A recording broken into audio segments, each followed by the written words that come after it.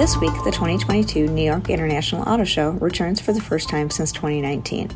IHS Markit, now part of S&P Global, expects a muted environment as automakers reconsider the role of auto shows for new product reveals and pandemic concerns linger. Chrysler, Hyundai, and Nissan will show new electrified products, while Chevrolet's Silverado EV and Volkswagen's ID. Buzz take their first auto show appearances.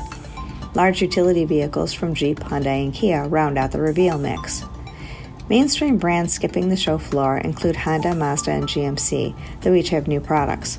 Luxury brands staying off the show floor include BMW, Cadillac, Genesis, and Mercedes-Benz, despite the strength of New York as a luxury market and new products. This makes more space for new automakers. Early startups are taking advantage, but VinFast's appearance shows it is moving with speed and determination to enter the U.S. market. Consumers will be able to get behind the wheel of its VF9 at the show's EV Ride and Drive experience. I'm Stephanie Brinley, and this has been an IHS Markit Minute.